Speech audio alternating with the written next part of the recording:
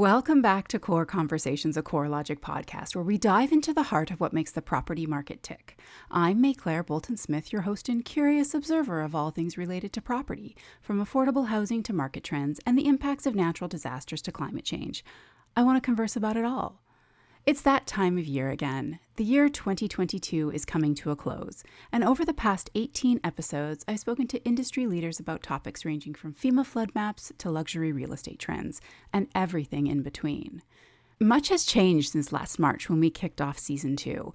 While it is part of my job to keep pace with changes in the industry, I recently found myself wondering what had happened to particular governmental policies that were in the works, as well as industry changes that were on the cusp of becoming trends. And I knew our listeners, like me, would be curious to have an update on some of the subjects that we touched on this year. So that's what we're going to do today. I've invited back Tom Larson, Scott Giverson, Garrett Gray, and Selma Hepp for an update on the discussions we had in their episodes. So to kick us off, let's start with Tom Larson, who's an expert in catastrophe risk management and insurance solutions here at CoreLogic, and who has weathered many a storm this year, providing expert guidance and insights along with a good sense of humor. Tom, welcome back. Hi, Maiclaire. Thank you for inviting me back. Okay, so when you joined us last spring for episode 34, we talked about climate change, specifically our 2021 CoreLogic Catastrophe Report. The report summarizes the year's largest losses from natural disasters, which nearly reached a whopping $60 billion. Can you tell us if 2022 is likely to have a similar loss figure? The expense book for 2022 is not closed yet. We don't know Okay. the true cost until we've restored everything to its prior condition. And at the end of the year may bring us yet more climate disasters. Okay. But the current trajectory for 2022 cumulative catastrophe losses in the U.S. is insured losses to exceed $80 billion, probably a slight increase for the cumulative losses compared to 2021. Wow. 2022 losses are dominated by Hurricane Ian, with an expected loss figure to exceed $50 billion, more losses than 2021's Hurricane Ida. Significant severe convective storms in the losses, convective storms being tornadoes, hail, straight wind, and flooding, are contributing significantly to the annual totals for 2022. The absence of a severe freeze, like last year's central U.S. freeze, and minimal wildfire losses seem to balance out the losses for this year compared to 2021. Wow, interesting. Thanks for that, Tom. You mentioned Hurricane Ian. It really was one of the big events of the year, so we would be remiss not to mention it. But I think one thing that's really important with Hurricane Ian, can you comment on how inflation has affected the value and the impact of insurance benefits provided to help rebuild structures that have sustained damage? To start out, one of the ways that we measure community resilience is how efficiently we can restore properties and individuals to the conditions they were in before the catastrophe. Mm. Towards that, we, as a society, have improved our resilience in the last decade. Our abilities to anticipate losses with loss projection modeling, our abilities to immediately know what happened with forensic science, weather observation, and most importantly, insurers' ability to coordinate their claims response with restoration contractors leaves us better prepared to be the resilient communities we aspire to be. Mm. But given that there are still several headwinds and challenges, uh, current trends, most exacerbated in Florida, are challenging that model. Assignment of benefit laws are changing how an insurer works with their client, their policyholder, to restore their homes. And that's delaying and slowing and leading to a lot of assertions that claims are being paid too much. Because remember, if our neighbor is getting a roof when they don't do it, we have to pay that in our premiums. Uh, but you mentioned inflation, and inflation is a challenge right now. Inflation represents a very large challenge to insurers and to all of us, Mm. because the storm occurs and but the repairs may not be made for another 6 or 8 months Sure. prior to the event. For some of these very large events, like there are many people who lost their homes in Hurricane Ian.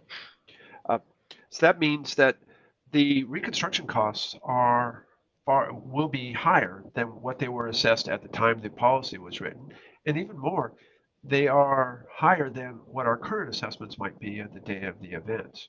Uh, we're coming out of a very low inflationary period and going into a very high inflationary period Yeah. where this is more of a problem, and so it makes it even more important for an insurer to make sure that they have the proper assessment of what today's cost is going to be, and they're able to project adequately to make sure that they have the adequate resources to restore people back into their homes. And we think that we're getting better. I like that. There are challenges and significant headwinds ahead, but we're getting better. And I think that's a positive way to move forward. So thanks, Tom. Now let's turn to talk to Scott Giberson, who is Principal Flood Compliance here at CoreLogic, who happened to be our first guest on season 2 when he came to talk about flood insurance and FEMA's, or the Federal Emergency Management Agency's, Risk Rating 2.0. So Scott, welcome back. I can't believe it's been a full season since you were here on episode 31.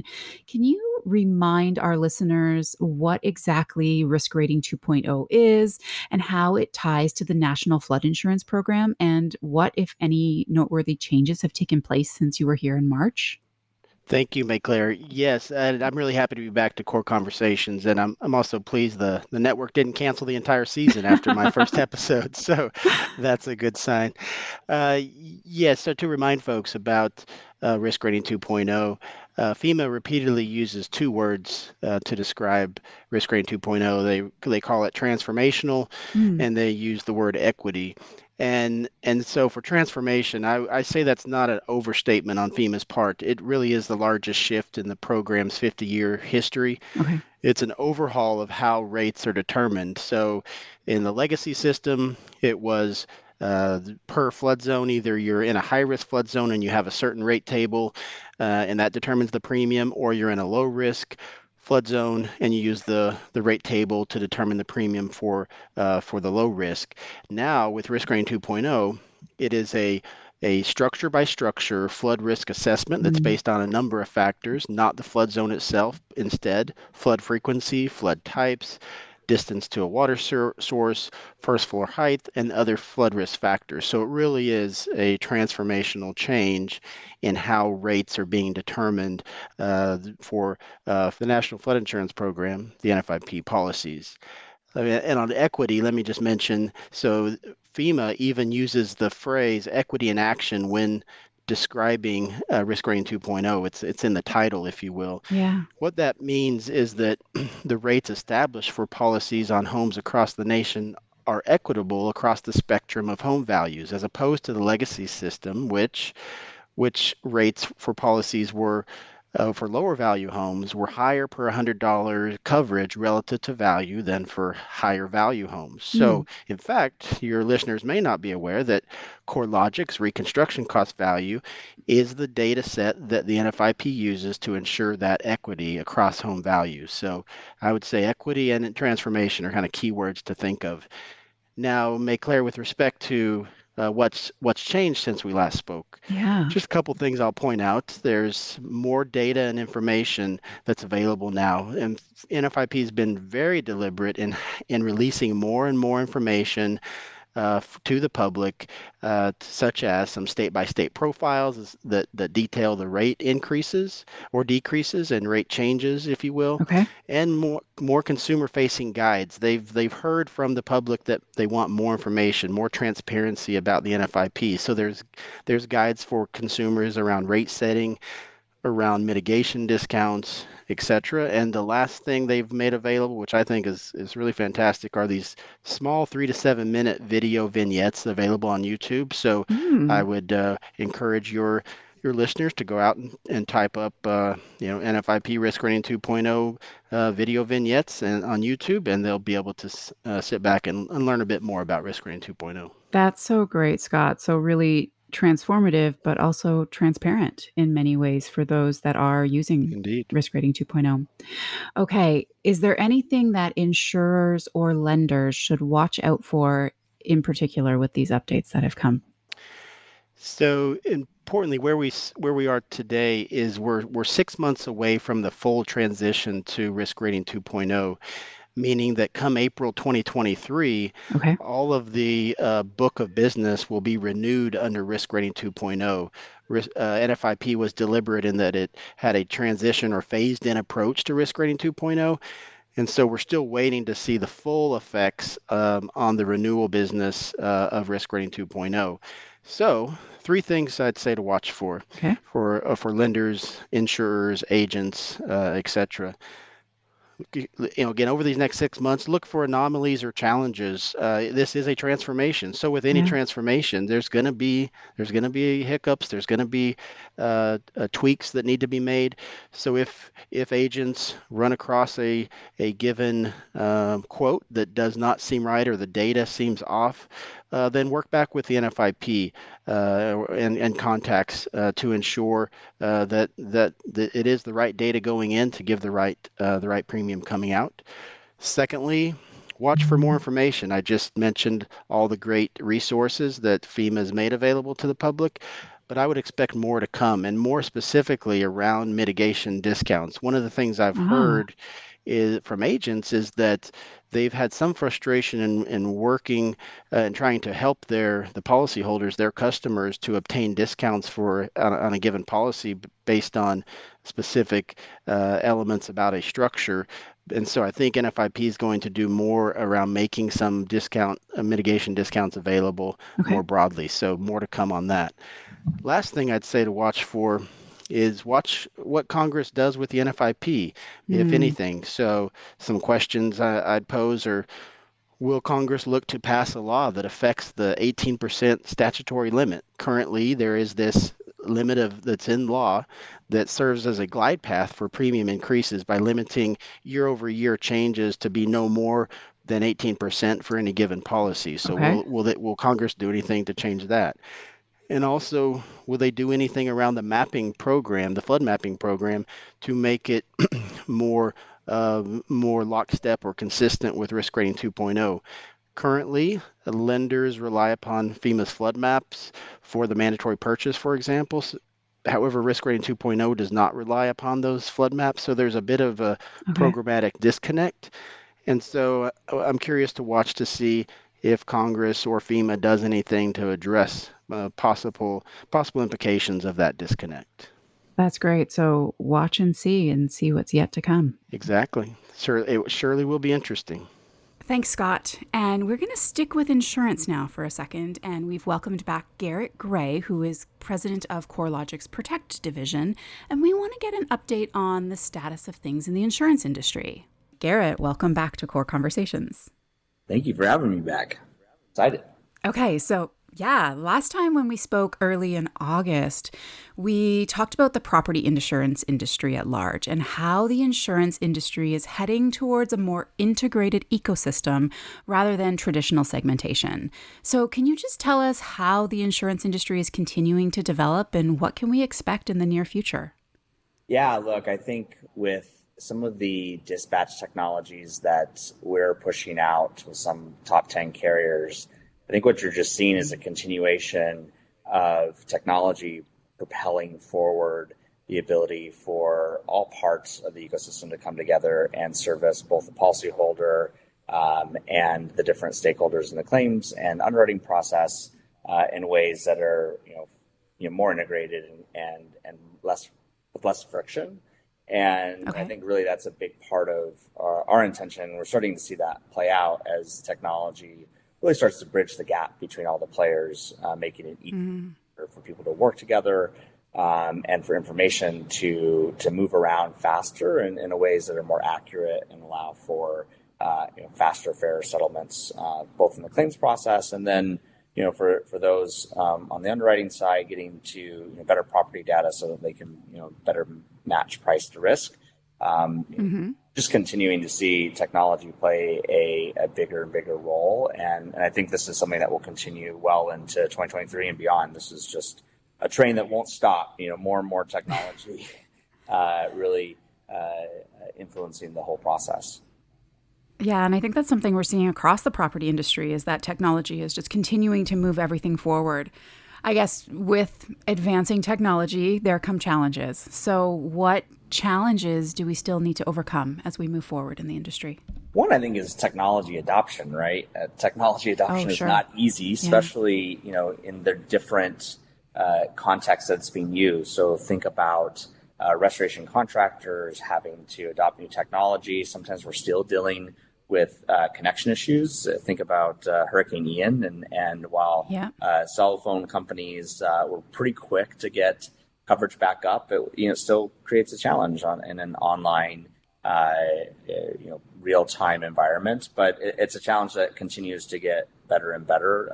I remember back in the day, it took a long time to get connectivity, and now that is happening much faster. But I think the difficulty of technology adoption and getting everyone on the same platform is getting easier as there's more consolidation among carriers and in terms of what technologies they're choosing, and as people are getting more used to implementing new technologies. Okay, so now the last thing I want to hear from you, Garrett, is what is your prediction or expectation for 2023? What do you think is the biggest thing we're going to see come out of the industry in 2023? Well, look, I think you're going to see it from a CoreLogic perspective. You're going to see more top 10s adopting our full technology stack, which has fundamentally changed the way that the industry is operating.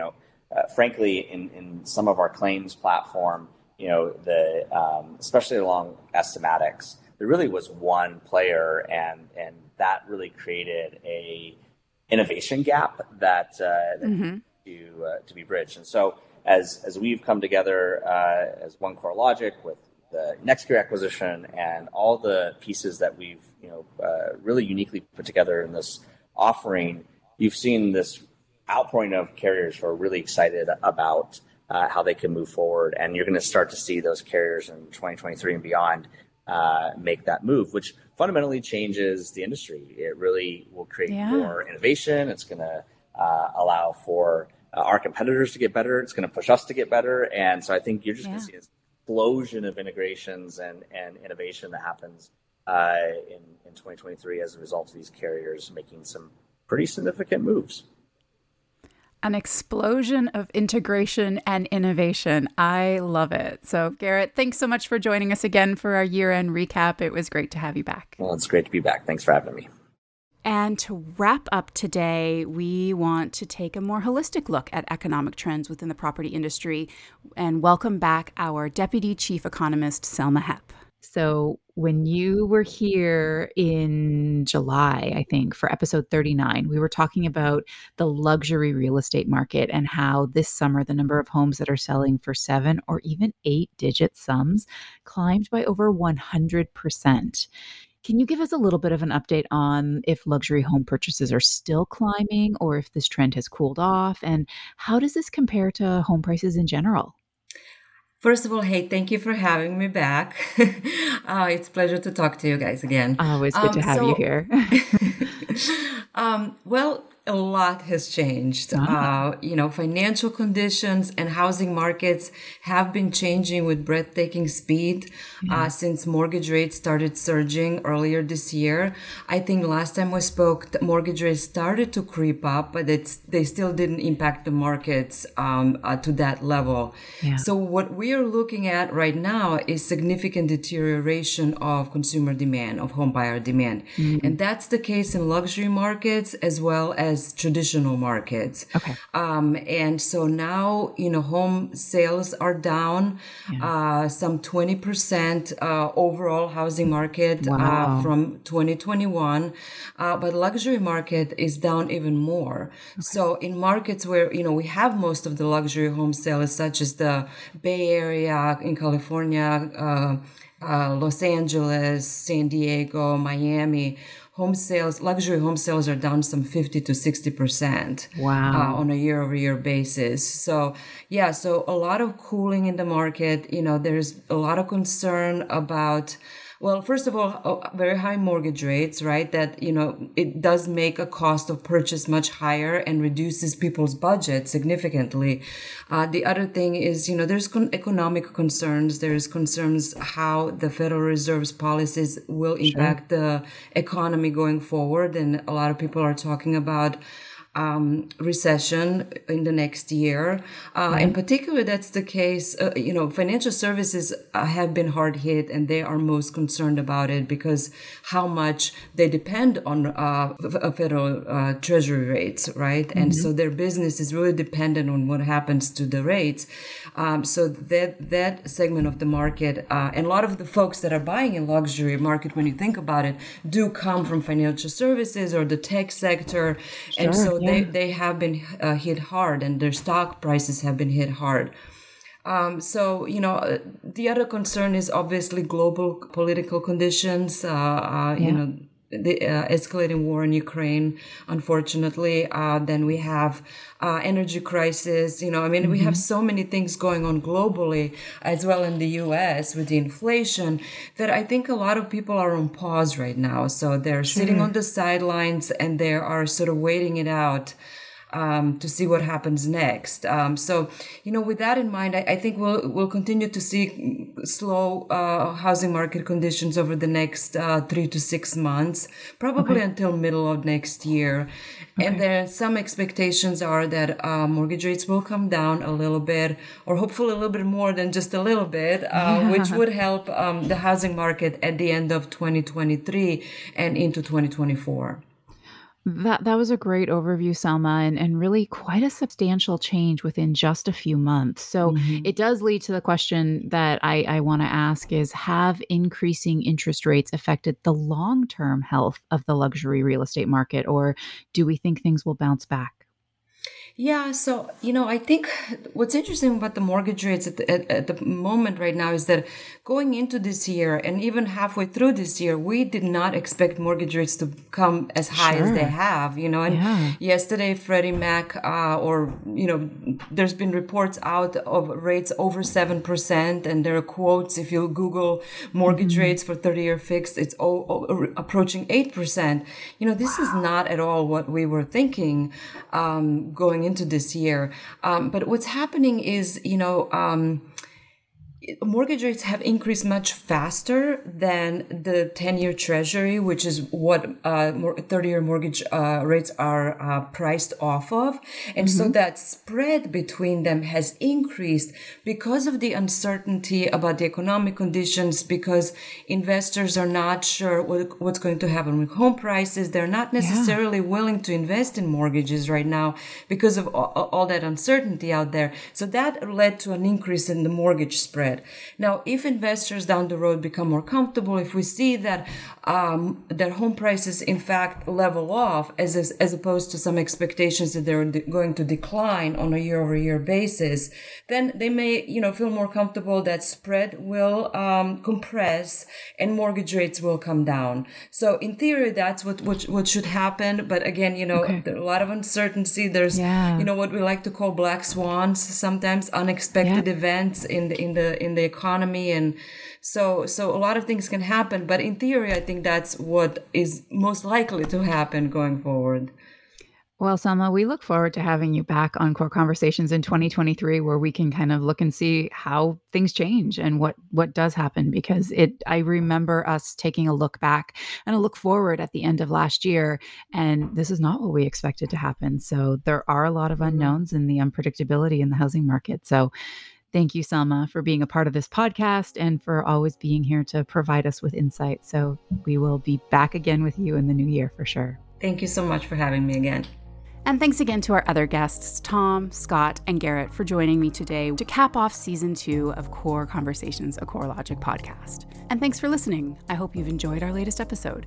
Please remember to leave us a review and let us know your thoughts, and subscribe wherever you get your podcast to be notified when new episodes are released. And thanks again to the team for helping bring another season of this podcast to life. Producer Jesse Devenins, editor and sound engineer Romeo Roman, and social media duo Sarah Buck and Michaela Brooks. Tune in next time for another Core Conversation.